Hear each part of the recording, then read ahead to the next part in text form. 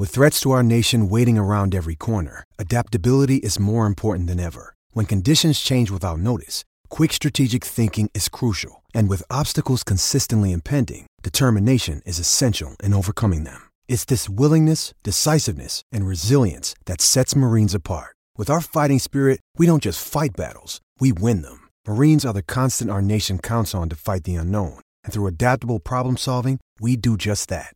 Learn more at marines.com. Mother's Day is around the corner. Find the perfect gift for the mom in your life with a stunning piece of jewelry from Blue Nile. From timeless pearls to dazzling gemstones, Blue Nile has something she'll adore. Need it fast? Most items can ship overnight. Plus, enjoy guaranteed free shipping and returns. Don't miss our special Mother's Day deals. Save big on the season's most beautiful trends. For a limited time, get up to 50% off by going to BlueNile.com. That's BlueNile.com. This episode is brought to you by Shopify. Whether you're selling a little or a lot, Shopify helps you do your thing, however you cha-ching. From the launch your online shop stage, all the way to the we just hit 1 million orders stage. No matter what stage you're in, Shopify's there to help you grow. Sign up for a $1 per month trial period at shopify.com/special offer, all lowercase. That's shopify.com/special offer. The games are over, but the game never stops. This is College Football Overtime with Garrett Chapman and Abe Gordon. Welcome into College Football Overtime. I'm back. What a hell of a week to be sick. But Garrett Chapman, I am back. Abe Gordon is joining me here on the College Football Overtime podcast. We are so excited for you to be in here with us because there's a ton of news to get into. Just in the last week, we had a national championship game played. We had a legend retire in Nick Saban. And now we have a lot of movement. We had a very random coaching carousel that I don't think a lot of people were ready for, even Alabama. And we'll get into that here in just a second. But Kalen DeBoer officially hired as the Nick Saban successor. Before we get into that, Abe Gordon, how you doing, buddy? I'm doing good, Garrett. You look good. You sound good. Welcome back to those of us playing at 100%. Happy to be back with you here. And yeah, it has been quite a wild week. You normally would think national championship game, things will kind of slow down after that, coupled the transfer portals or draft announcements. But it's actually gone the other way. I think it's actually ramped up more than it was leading into that game. So it's been a crazy, crazy week. And it does not feel like the college football news is going to stop anytime soon. I don't think so. And I think that's kind of a good thing for us because that means we have a little bit more to talk about right here on the College Football Overtime podcast. Before we get going, thank you so much for joining us. Make sure you hit that like button, subscribe, so you get all of the news throughout the offseason. We'll be tracking name, image, and likeness moves, transfer portal, coaching search, everything else that you could think of. Big storylines throughout the offseason. College football never sleeps. But let's jump into the biggest news of the weekend because Kalen DeBoer, he just played in a national championship game. He was 25-3 in his 2 years with the Huskies after taking over a team that was 4-8 in 2021. This move caps a wild ride for Kalen DeBoer, right up to the top of the mountain of college football. He goes from a small Division II school to blue blood in like 7 years.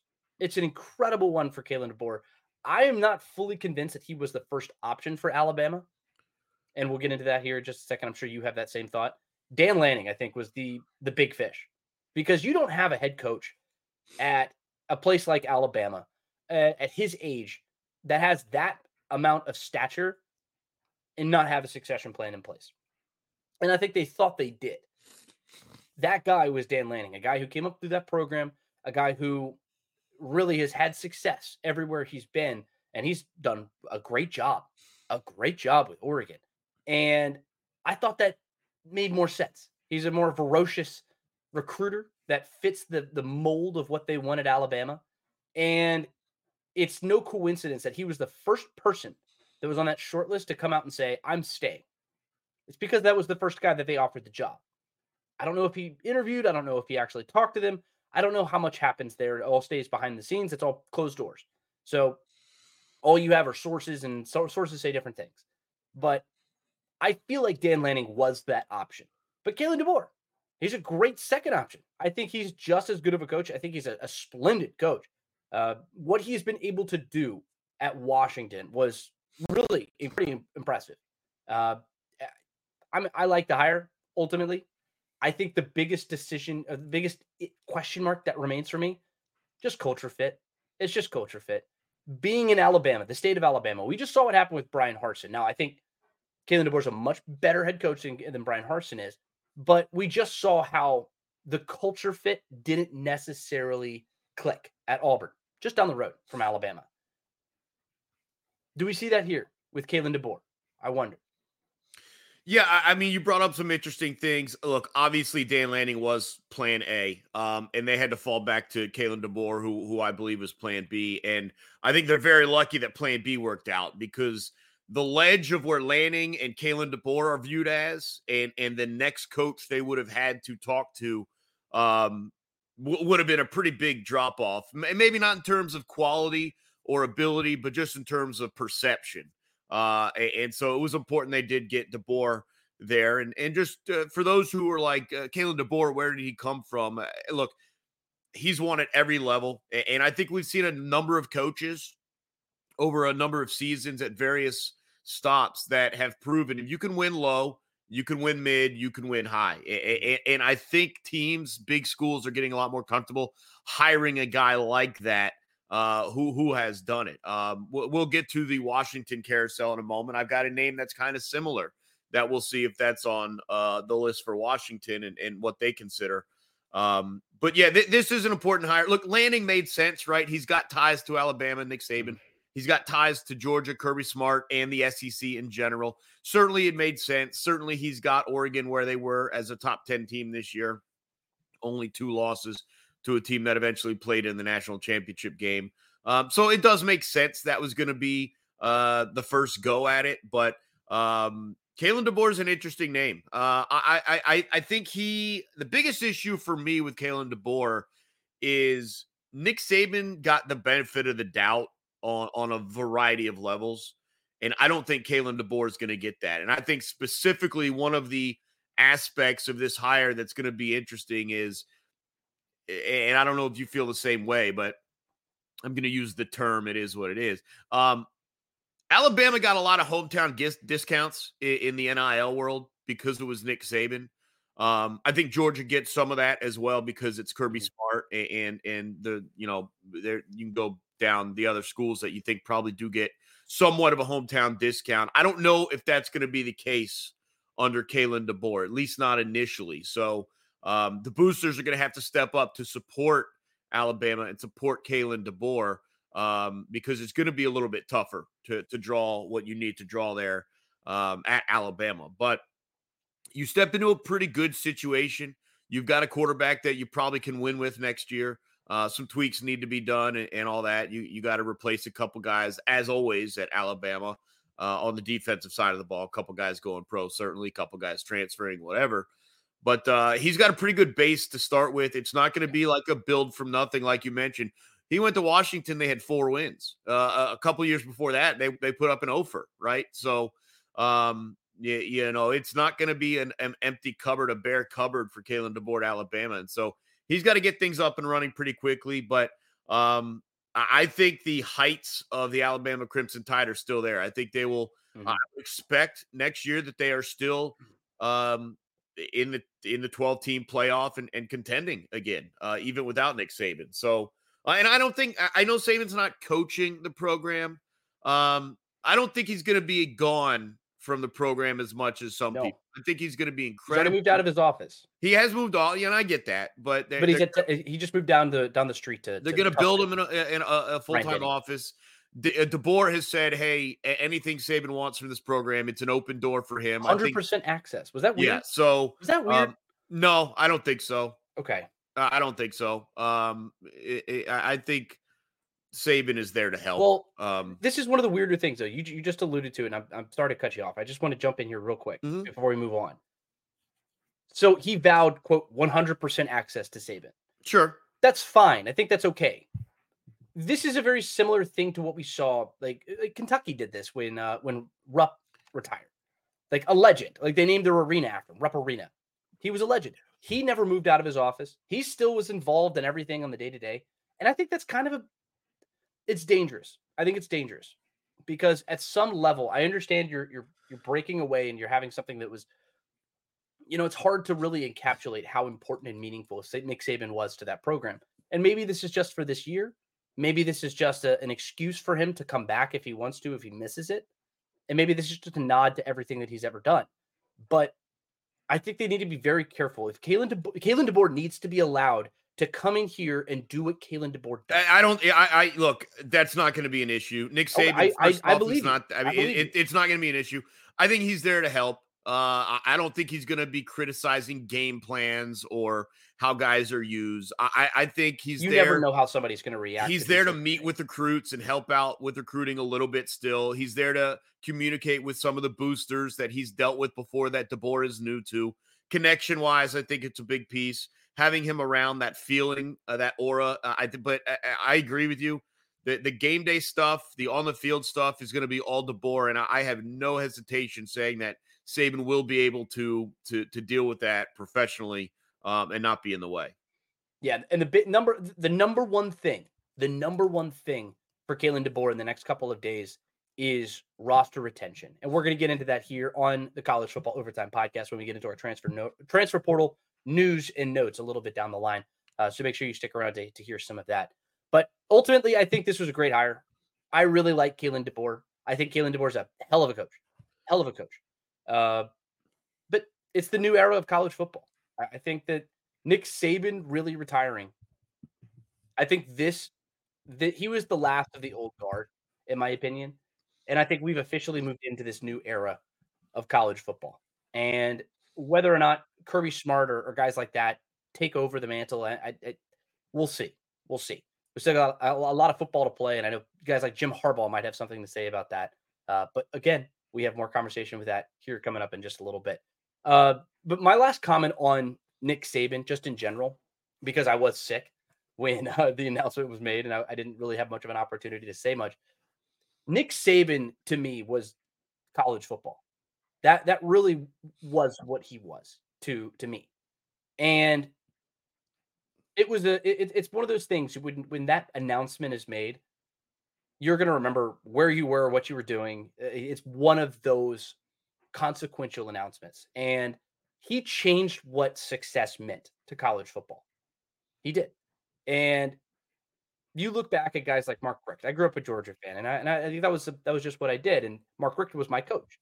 And guys like that would be viewed in a completely different light than they are if Nick Saban did not exist. If Nick Saban stayed at Miami, if Nick Saban literally went anywhere else, that is what we would view as success, because you win 9 games, win Sugar Bowls, win SEC titles. That's, generally speaking, that's good enough.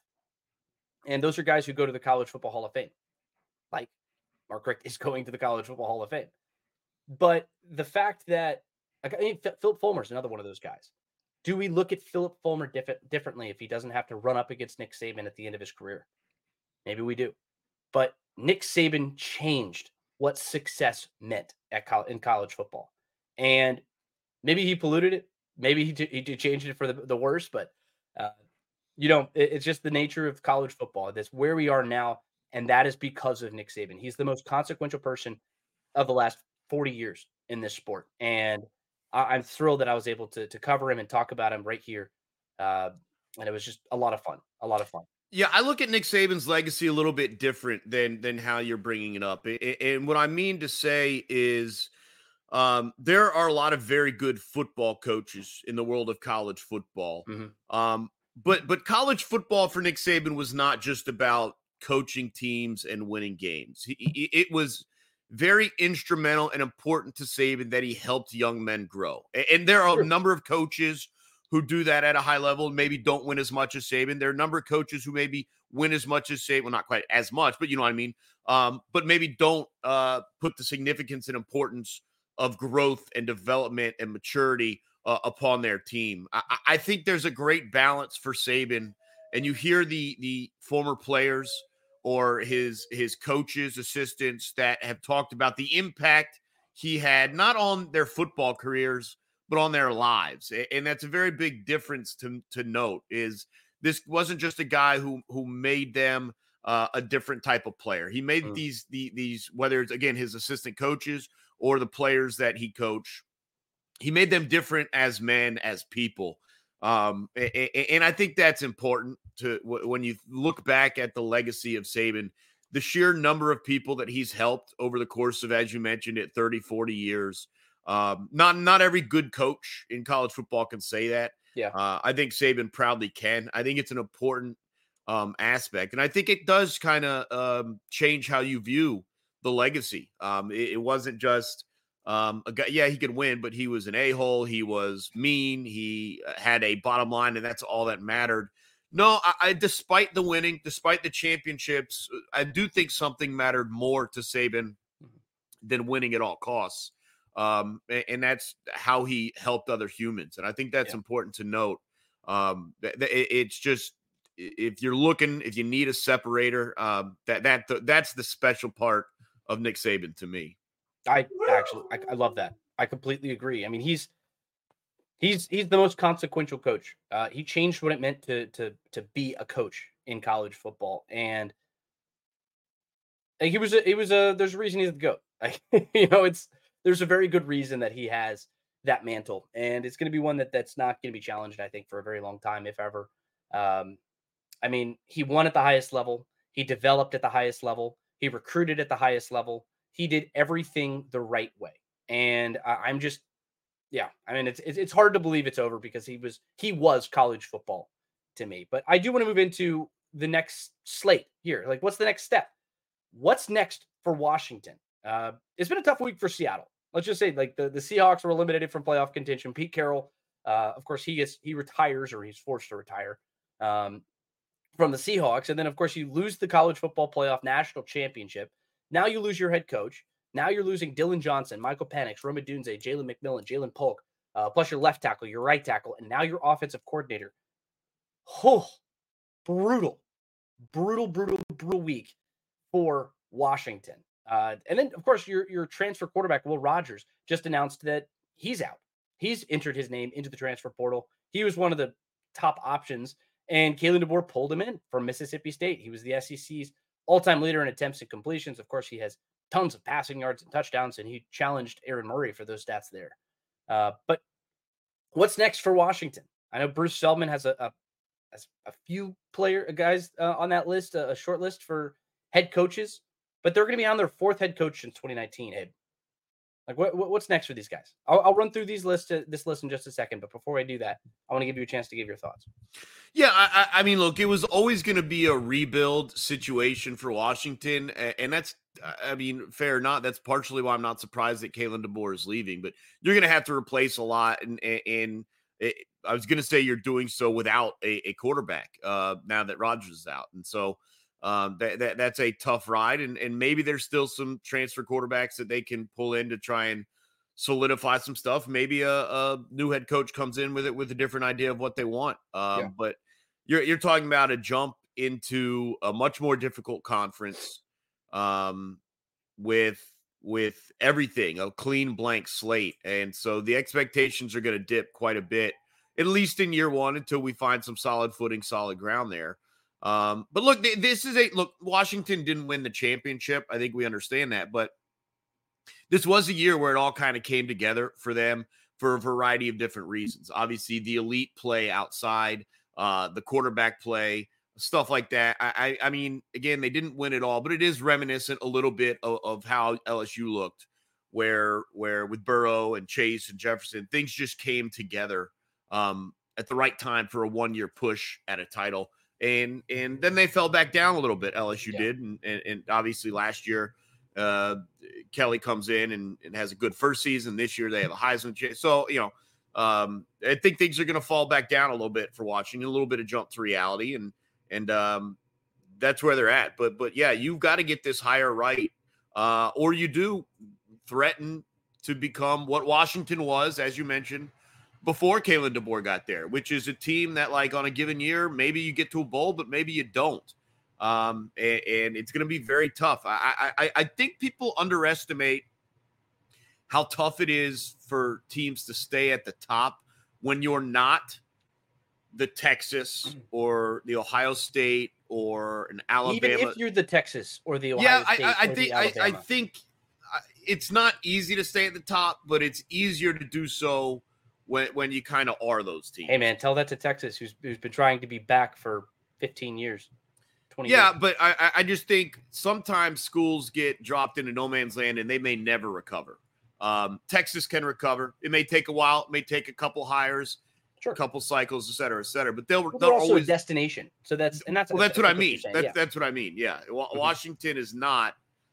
It's very tough to recruit. Everything's 3 hours away by airplane, stuff like that. So it's a tough job. But I do think that now that you're jumping into the Big Ten, it is a good job and one that I think they'll be able to pull a pretty impressive name. I want to hear this list you got for me because I have one or two names at the top of my head, oddly enough, from the same state, and we'll see if they're on your list.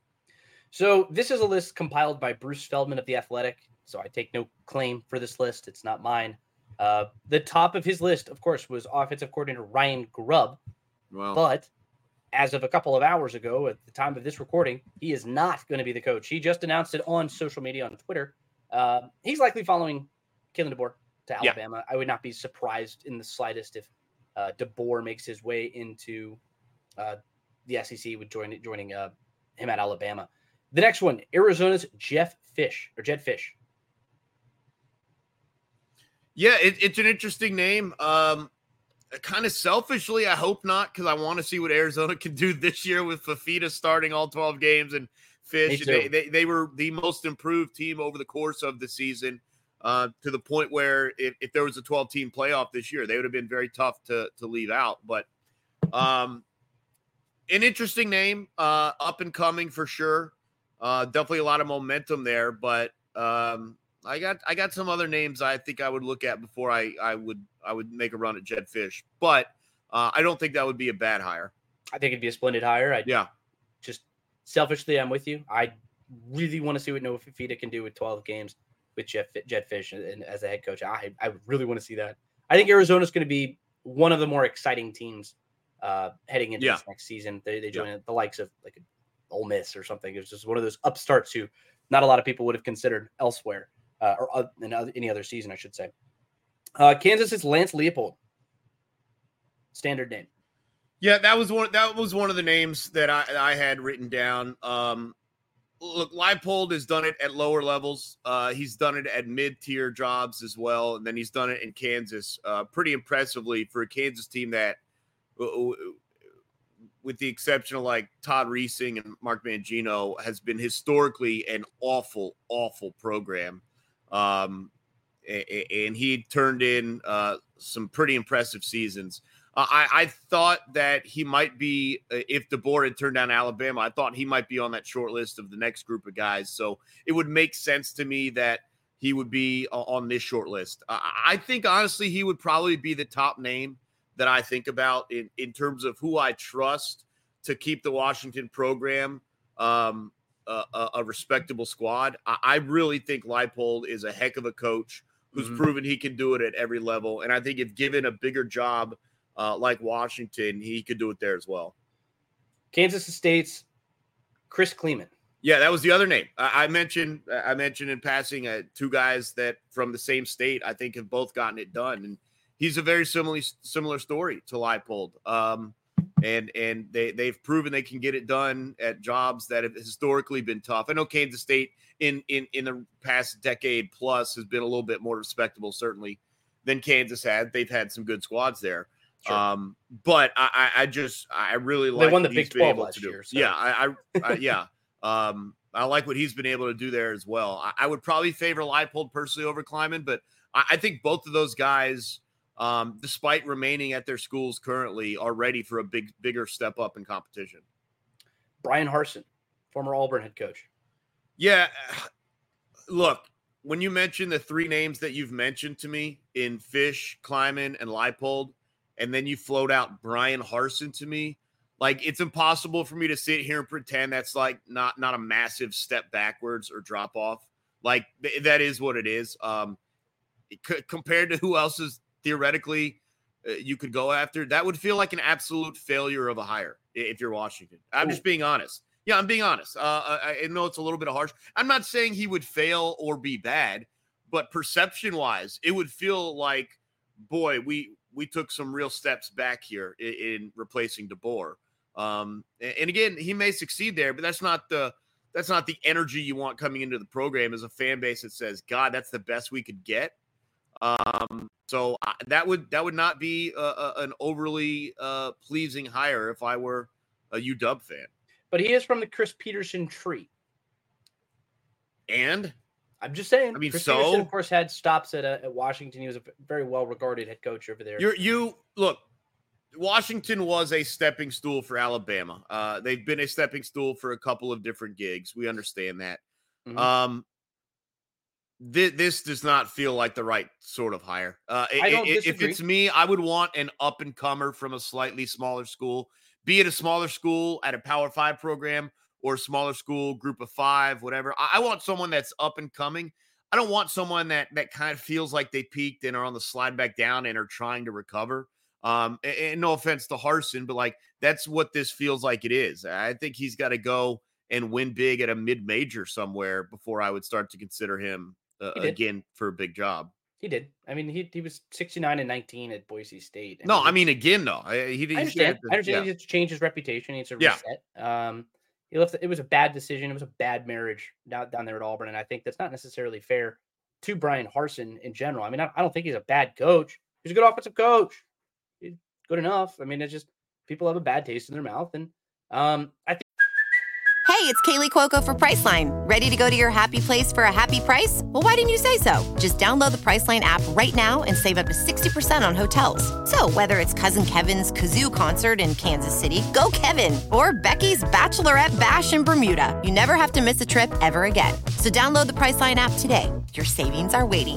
Go to your happy place for a happy price. Go to your happy price, Priceline.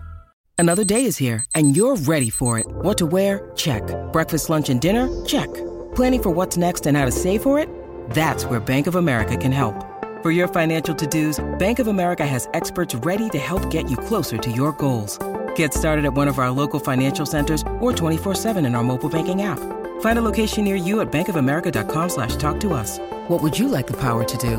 Mobile banking requires downloading the app and is only available for select devices. Message and data rates may apply. Bank of America NA, member FDIC.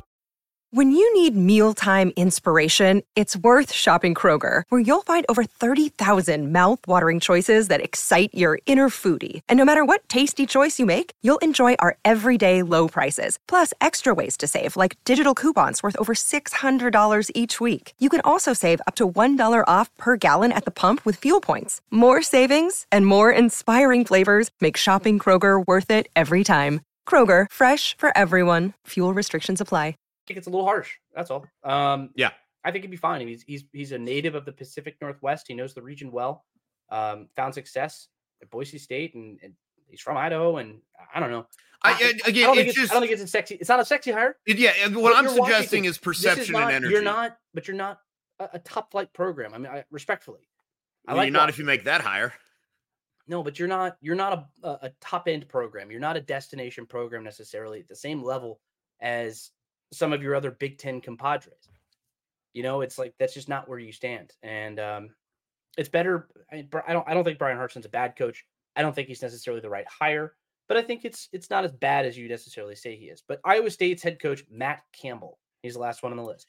Yeah, another interesting name. This was a guy that, if Saban had retired 2 or 3 years ago, Matt Campbell's probably the head coach at Alabama right now. I mean, that's how high his star had risen for a moment. And it's faded a little bit now. Mm-hmm. And so similarly to Harsin, the momentum of his coaching rank has been lost a little bit.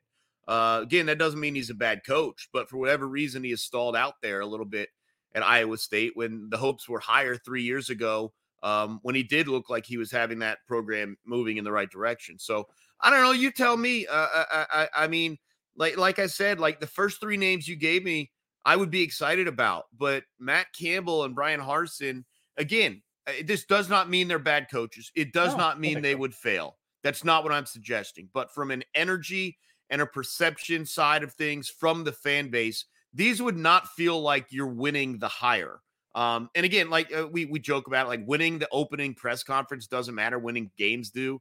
And so I'm not suggesting they would fail there. I'm not suggesting that Washington would fade into the oblivion if those guys were hired. But just from an energy perception of the fan base, like they're not going around and like so like Washington and Oregon are big rivals, right? Like they're not talking trash to Oregon fans like, look who we brought in. Yeah. Brian Harsin. Like, you know what I mean? And again, it doesn't mean he wouldn't do well there. I agree with you on that. But the perception is that that's not a great hire.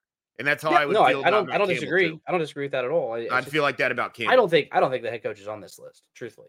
I feel like, no offense to Bruce Feldman. I like Bruce Feldman. I love his work, and he does a lot of great work. Is there a name? Because I have like a psycho random name. Do you have a guy? These are the same damn names that we read on every single freaking list that comes out whenever there's a new head coach.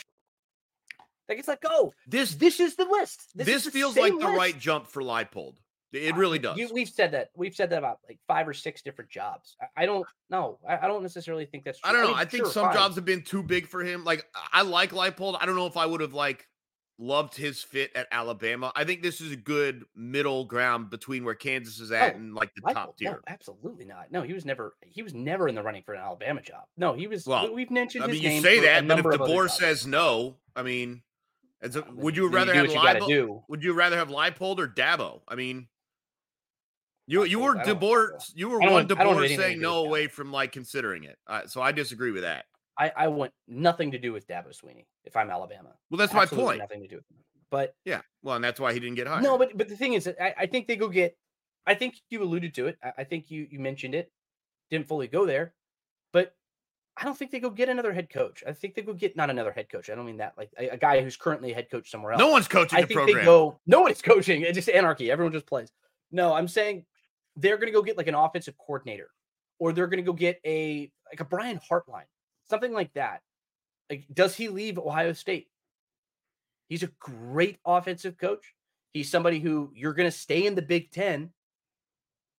Go get a guy like that. Somebody who's not currently the head coach of a team. All right. So since we're going to go down that, since you want to go down that path, I got a rogue idea.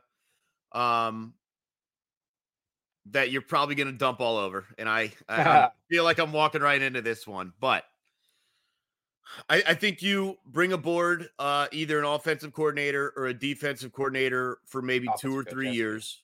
Mm-hmm. And you put Pete Carroll at the top of this program for two or 3 years. And you have an immediate succession plan. And you kind of stack it that way. I know it's a little crazy. But he hasn't coached college football he hasn't recruited in 15 years. No, maybe. But I he knows that region. I think he's a very good coach, and I'm not asking him to do it for a decade of success. I'm asking him to bridge while you prepare a young, smart mind that you think can take over the program. Does he have connections to Seattle? Like the not of course not Seattle, the city of Seattle. I mean like Washington. I got some news for you about Seattle and Pete Carroll. But... No, I'm saying Washington. Specifically, yeah. I mean, I just think anyone in that region has that. Sure. I mean, if he expects he hire you coached in the Pac-12 at USC, I don't know the situation with like if he's still got any sort of show cause from long since expired. I would have to imagine. Yeah, I don't know how all that works. Interesting. I think it's very interesting if you want to win the hire, like you talk about. What also lets you groom someone properly. I think they were grooming someone properly. His name was Ryan Grubb, and he just said no. Well, no, but you weren't grooming Grubb because you didn't expect DeBoer to leave. I mean, so I think it's different when you have the mindset of this is like 100% a short-term hire with a replacement plan in progress.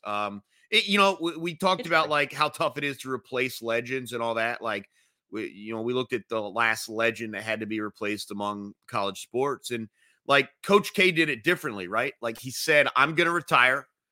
I'm going to coach one more year. Here's the guy that is coaching under me that's going to take the job. Sure. Let's do it. So I just wonder if that would work. Bill Belichick did that with Jared Mayo. Right. Or Mayo. Well, I mean, not voluntarily, a little less reluctant on that one, but yes, to an extent, he was groomed for that role at some point. It probably was just a couple years quicker than Belichick would have preferred. But I just wonder if there's any option of making one of those sorts of hires that you're talking about, a young, smart mind, get him in the system, let Pete Carroll oversee it for like 2 years, 3 years, and then hand it off. I think it's interesting. I think that's very interesting. I'd be lying if I said I don't think it's going to happen, by the way. It's just a thought. No, it's just sort of radical and funny. Yeah, and yeah. I like it. I like the idea of it. I mean, look, Pete Carroll, last time we saw him, he ran off like a, I don't know. I don't want to say that. I was going to say something. And I was like, I'm not going to say that. He won multiple national championships, but he got run off to the NFL. Let's put it that way. Yeah. Hard to say it that way, but USC was struggling for a little while after he left. Let's just put it that way. But real quick, I didn't get to this when I asked you about Kalen DeBoer when we talked about him. What is success for him year one? Playoffs. Yeah, you got to make the 12-team playoffs. You got to at least make the 12-team playoffs. You're Alabama. You bring back a Heisman Trophy candidate. You got to at least make the 12. I'm not saying you got to run undefeated, but you got to make 12. So,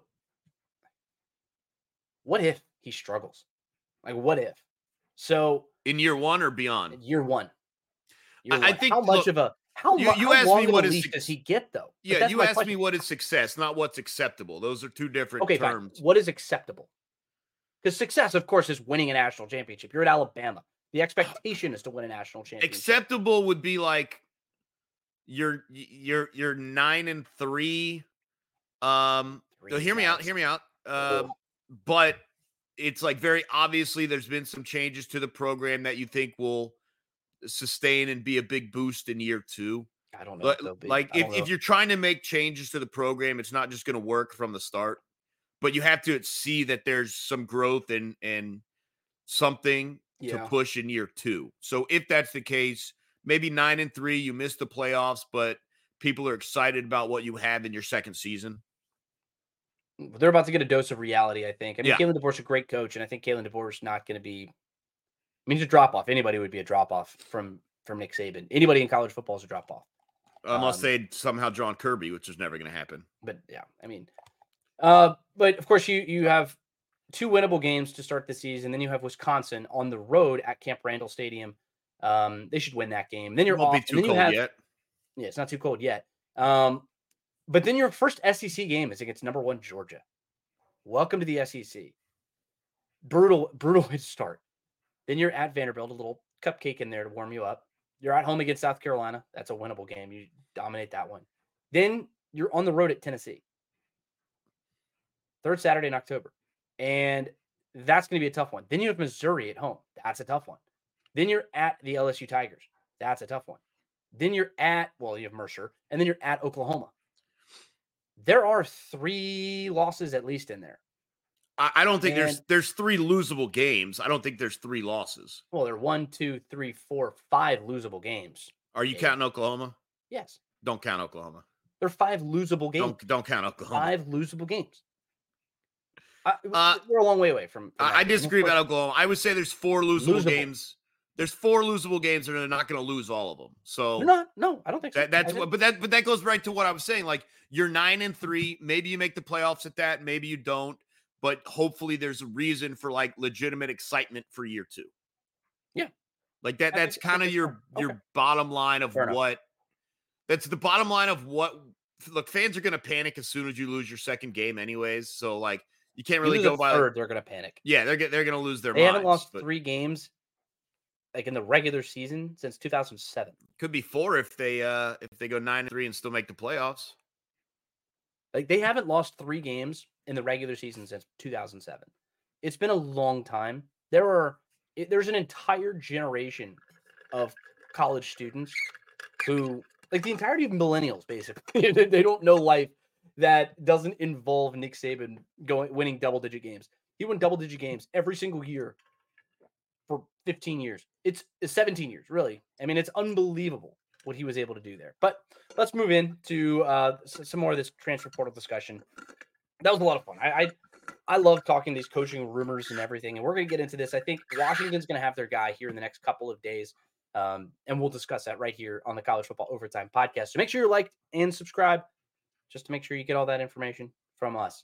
Let's move into some of this transfer portal stuff, though, because the Michigan Wolverines, they just won the national championship. They just had their parade, but we still have no idea what's going to happen at the quarterback position. We have no idea what's going to happen with Jim Harbaugh. Jim Harbaugh, we don't know if he's interviewing for these jobs, but rumor mill, they don't have to report it. That's why we have no real idea of what's going on, but inside sources are linking him to some of these NFL jobs that are coming available. JJ McCarthy, at the time of this recording, has not made his NFL draft decision.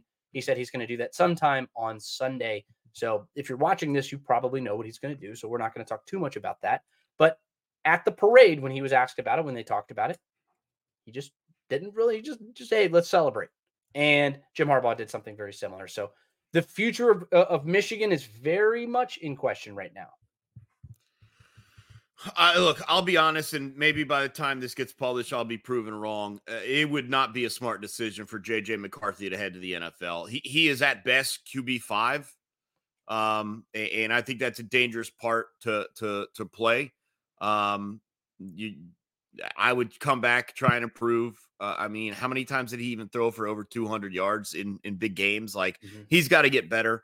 I actually think physically he has quite a lot of tools, but his coach didn't necessarily trust him enough in the way that Michael Penix's coach trusted him. And so I think it would do J.J. McCarthy quite a bit of good to come back, develop, and maybe go from QB5 to QB3, QB2, who knows, maybe even QB1. I'd be shocked if he's not at Michigan, or excuse me, I guess I'd be shocked if he's not at college football. Who knows the impact of potentially Harbaugh leaving and the transfer portal and what happens at Michigan. But look, it's interesting. We talk about this college coaching carousel, maybe a late carousel happening. Do you get the sense that if Harbaugh does leave for the NFL, it's just straight to Sharon Moore?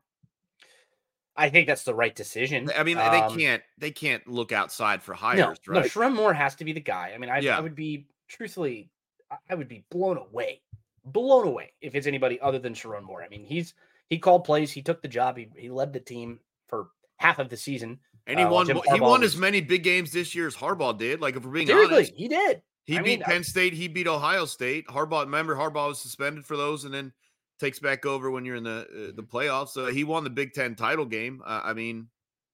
He beat Penn State. I mean, he did all the big games. He won everything, and Sharon Moore, I think, is the obvious choice, really. Yeah. He's the obvious choice. And I think that and I think it's more likely you keep J.J. McCarthy if Sharon Moore's the head coach. You have a lot of seniors on this team.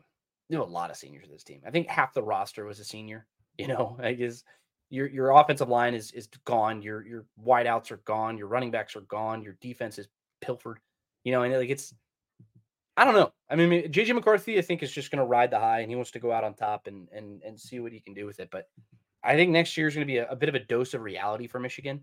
They're still a good team, and they're still a good program, and they're going to win a lot of games. But this was the peak. This was the year for them to go get that title, and they did it. And credit to them. And they're going to go down in history as a champion, and as long as the NCAA doesn't come back and try and take it away. But that's a different discussion for a different time. I tend to agree with you. I don't think that he has necessarily top end quarterback credentials necessarily at this point, but they got to go through the process. And I think he can rise up some boards if he interviews well and does. Well, I think he would put forth a great workout because I think he's got all the tools. He's got a lot of tools. He got a ton of tools, and so he'll rise. He just won a national championship. He's still not. He's very efficient. But you're not taking him above any of the four quarterbacks we already know are 1 through 4. Fine, but at the end of the day, it's like once you get to the league, do what you got to do. And I understand you. It'd be nice to get to the league in the first round and not the third. You're right, but is there any guarantee that he would be able to play his way into the first round next year? No. I mean, there's never guarantees anywhere, but I think it's more likely. I'm going to ride the high. I don't think he's going to do better next year.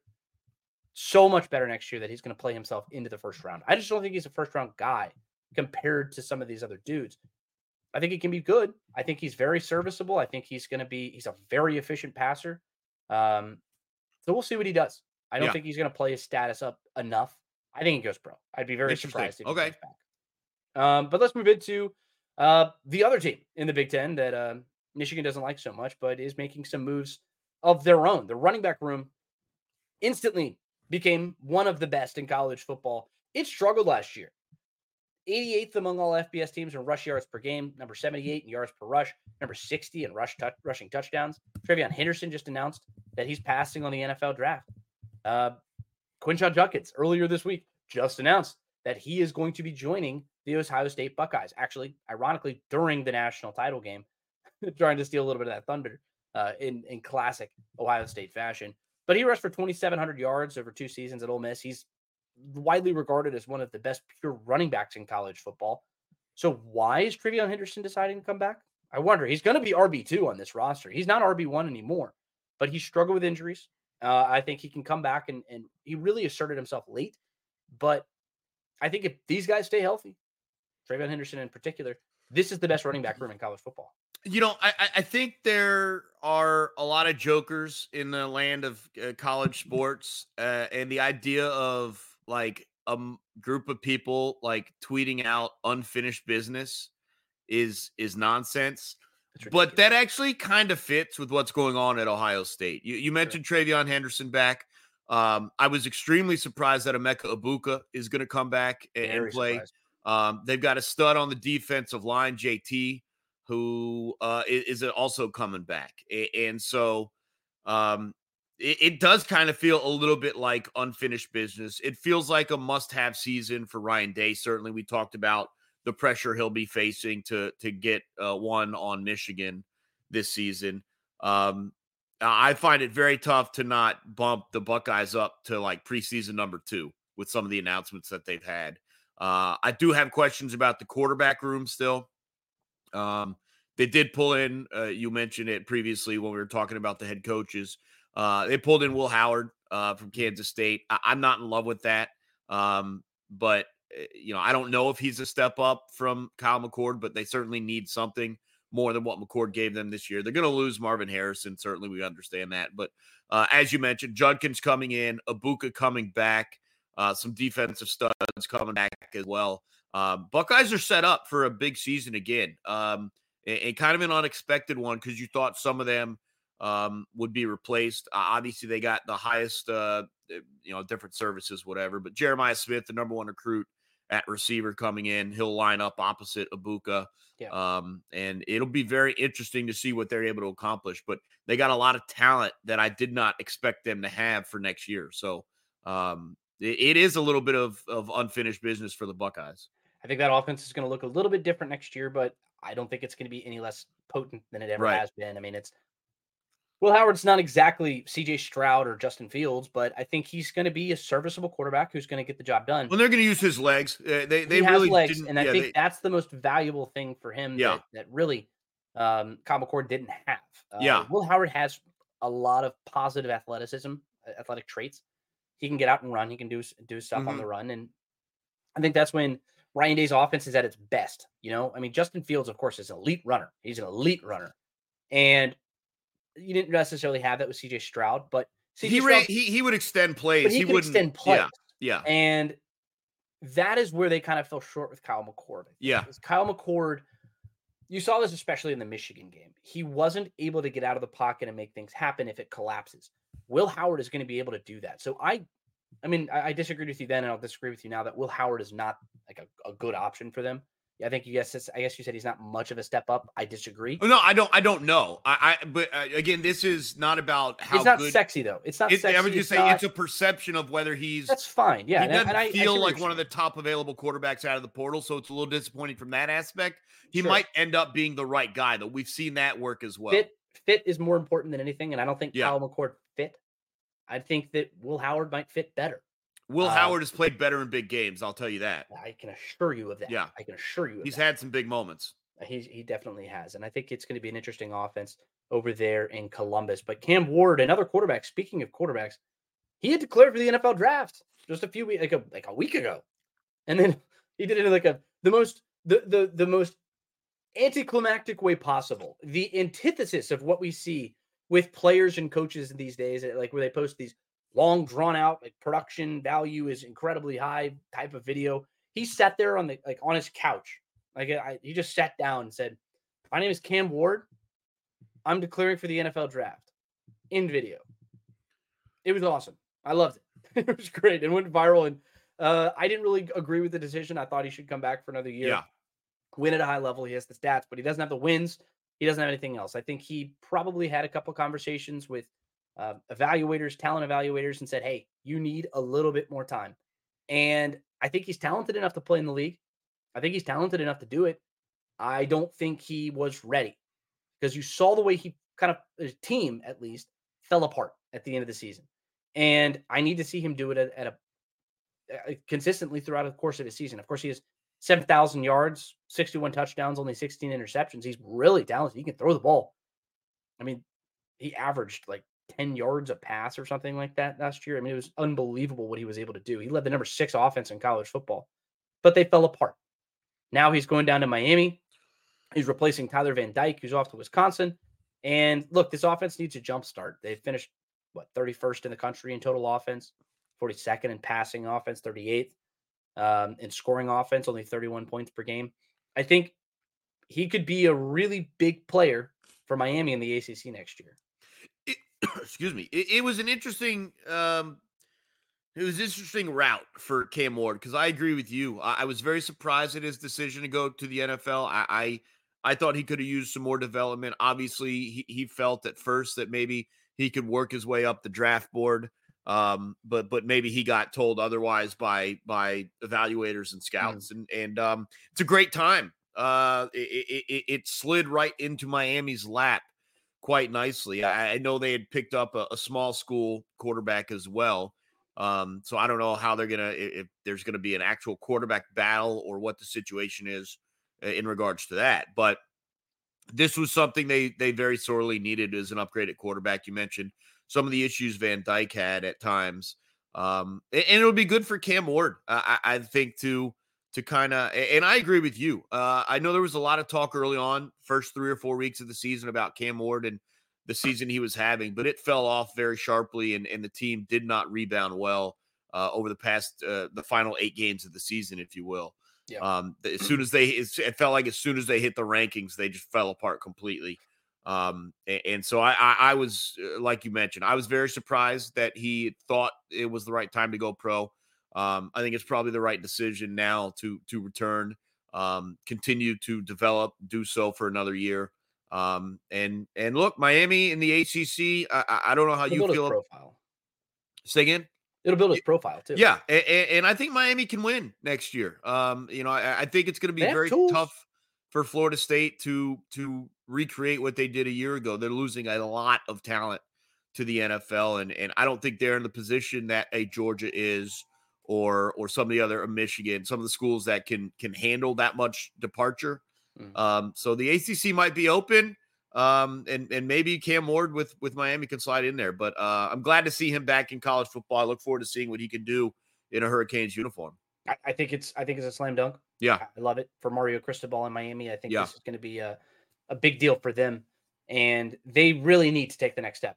Yeah, totally. We're going to get into some of those discussions about coaches and programs and things that we expect from 2024 as we move into the off season. But Miami's very high on that list of teams that need to kick it into gear. And I think Cam Ward is a step in the right direction. Evan Stewart. I think quarterbacks have stolen a lot of the limelight from this cycle, but Texas A&M lost a lot of talent. Evan Stewart, Walter Nolan, we talked about, he went to Ole Miss, and he was the number 1 player, but Evan Stewart was right there with the very best in this class. And the dude's electric. Former 5-star recruit, number 2 wide receiver in the class of 2022, was a freshman All-American. And in his 2 seasons over there at Texas A&M, he caught 91 passes, over 1,000 yards, 6 touchdowns. He's one of the most exciting wideouts in the SEC, who is now heading to an offense that is loading up, reloading for another fantastic season. I mean, Dylan Gabriel's there. He's going to be a lights-out quarterback replacing Bo Nix. They're going to have to replace Troy Franklin, which is exactly why Evan Stewart is there, and that's why he probably found this enticing. But this is a loaded wide receiver core, Abe. Tez Johnson is back. He had over 1,000 yards, 86 catches, and 10 touchdowns. And then you have 3 other pass catchers, one of which being a tight end, who had more than 400 yards. I think this offense is shaping up to be, again, one of the very best in college football, and Evan Stewart might take it to the next level. And obviously the big decision-making aspect of this was the return of Dan Lanning. Of course. I mean, you can count the clicks of a watch between when Dan Lanning made his announcement that he was coming back to Oregon and when Evan Stewart made his announcement that he was headed to Oregon. I mean, obviously it all hinged on Lanning being there, and certainly so two very big pieces of news for Ducks fans in the span of what felt like maybe 35 minutes or something. Maybe it was longer than that, whatever it was. But it's not slowing down for Oregon. Now you are going to have to contend in the Big Ten. So there are a couple different aspects to that. But they're going to be good. They're going to be good again. I like the fit of Dillon Gabriel. We talked about this when it happened. I just think he slides into that offense and what they will ask a quarterback to do very well. Now they do also have Dante Moore. Fair is fair. There may be a shot that Dante Moore finds a way to beat him out. I personally think it's a great spot for Dante Moore to sit behind Dillon Gabriel for a year and learn. He made a lot of mistakes this year. I think he can get those out of his game and really take off in 2 years under Dan Lanning. So we'll see what happens there. But yeah, man, like Dillon Gabriel's skill set along with Evan Stewart coming in, their offense is going to look a lot like it did this year, which means it's going to be one of the best in the country again. Yeah, Dillon Gabriel is going to be able to throw the ball all over the yard. Tez Johnson, I think, is going to be fun player to follow. And Gabriel's probably, I don't know how you feel. I like Bo Nix a lot, but Gabriel's a better runner than Bo Nix was. And so I think they're going to ramp that aspect of the game up as well. Yeah, they're going to have their full arsenal back, basically. It's going to look different, but it's going to be very talented, and it's not going to be much of a drop-off from what we saw this year. One of the best offenses in college football, and I think they'll do that again this year. But last one for you, Abe, because Alabama's at a crossroads. I know we talked about it when we started the show. Kalen DeBoer, of course, is hired as the new head coach. A 30-day window opens up, and we still have 3 weeks of that left, 3 weeks in a little bit of change. We've seen a few players already enter their name into the portal. Jake Pope, he's from Alabama, the safety, mostly a special teams guy. He goes to Georgia. They're 6th edition from this class, but he's going to provide some depth there. Isaiah Bond, the leading He just announced receiver. He's going to Texas, by the way. Oh, he just announced he's going to Texas. Just a minute ago. Yeah. All right, well, that's a big one. Following his old offensive coordinator, Steve Sarkisian, he's going to go follow him out there. He led the Tide last year with 48 catches, 668 yards, and 4 touchdowns. He has 2 seasons of eligibility remaining. Then you have a number of other guys who've already entered. He ain't using that second season of eligibility based on his statement. No. He said Quinn Ewers is going to be one of the top picks, and so am I. So I don't think he's going to use that second year. I love that. But there are a lot of players who are entering their name into the portal. One non-player who just entered his name into the transfer portal, Travaris Robinson. I don't know if you talked about this earlier this week, but he's the Bama secondary coach and co-defensive coordinator. Mm-hmm. He is widely regarded as one of the elite recruiters in college football. He was right on par with all the best recruiters of defensive talent. He is now at Georgia, and he's going to take over effectively what Will Muschamp was doing. He's going to be a co-defensive coordinator. He's going to be the defensive backs coach, and Will Muschamp is remaining with the team in an off-field role so he can spend more time with his family. More than any player, that is probably the biggest coup of this cycle as far as the portal goes from Alabama. Yeah, a lot was made when Fran Brown took the job at Syracuse and the role he was filling within the Georgia staff, not just as a coach, but specifically as you mentioned, that elite recruiter. And obviously we've seen him get off to a fast start at Syracuse. Kind of feels like this fills some of those shoes a little bit that Fran Brown left. And Georgia continuing to stay with the elite recruiting, and not that they were going to have trouble anyways, but it is a nice little extra memento there for Kirby Smart. And this is, like you said, this is a pretty big coup for the Georgia program. It's a tough bit for Kalen DeBoer too, who's going to have to lose or replace a connection that was heavily rooted there in the South, throughout the Southeast, and I don't know. It's just another sign that in the post Saban era, it just feels. And I know we've been trending this way that Georgia is the new top dog. They're just no matter under new what, ownership. no matter what happened this year. That's where we're at. Yeah, I mean, between just on the defensive staff, like you have Kirby Smart, you have Glenn Schumann, you have the safeties coach. I can't remember his name off the top of my head right now. And then now you have Travaris Robinson. Between those four, just in the last, I don't know, 5, 6, 7 years, they've recruited 29 5-stars. Yeah. 29 5-stars. Almost all of those are in the secondary. Like, the amount of talent that those guys are now going to start drawing in on the defensive side of the football, it's going to be unprecedented. It's a crazy class. It's a crazy coup for them. But keeping it on Alabama here, they have 2 players who did not sign their 2 of their 27 recruits who did not sign their letters of intent. And classes have already started at Alabama. So the other 25, they're already locked in. They're locked into their letters of intent. They can't ask out because they've already started classes. The big one from that is Ryan Williams. He's a 5-star wide receiver. He's already decommitted. He did that on Wednesday after the announcement was made. He now is the highest remaining uncommitted player. He's going to sign on February 9th. He is the most important piece for these guys. The most important piece. They have to retain him if they want to keep that positive momentum. Like, that would be a great first step, is retaining Ryan Williams. He was committed. He decommitted. Now a lot of people are going to be very interested in him. He's taking a visit to Texas A&M. He's taking a visit to Auburn.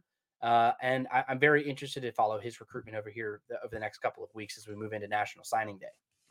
Yeah, and that's why it was so important for Alabama to get this thing started with Kalen DeBoer, because he's now got to, as you mentioned, re-recruit this guy and re-recruit every single person in the Alabama locker room that has that open window for the transfer portal.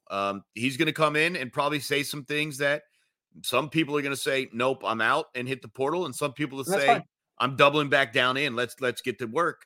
And he's got to handle it on both ends, both from the high school aspect of things, but also guys that are already in the program there. So going to be very interesting to see what work he gets done here in these first 30 or 40 days, or really shorter for the high school commits. But yeah, he's got to go in and get Smith. And obviously, as we mentioned with Bond heading to Texas, there is an opening for a number 1 receiver there at Alabama. So we'll see if maybe he can dial him back in and get to work. College football never sleeps, Abe. Yeah. College football never sleeps. We got a lot to get into over the next couple of weeks, especially these next couple of weeks, as the transfer portal continues to wind through with these players from the Alabama staff. Of course, January 2nd was our last day for players to enter their names, but that doesn't mean that the portal is done. I mean, we're going to have a lot of other guys who are going to be following. There are guys who are still in that portal who we still have to discuss. Taioa Tagovailoa, Will Rogers has just entered his name in there. We will see what happens with all of this stuff. It's the wild, wild west, Abe. And it's college football. We love it that way. And that's the way, that's what we know. So make sure you're right here with us on the College Football Overtime Podcast. Hit that like button. Make sure you are subscribed and check in with us every Monday and Thursday morning. We're going to be with you. New episodes dropping twice a week.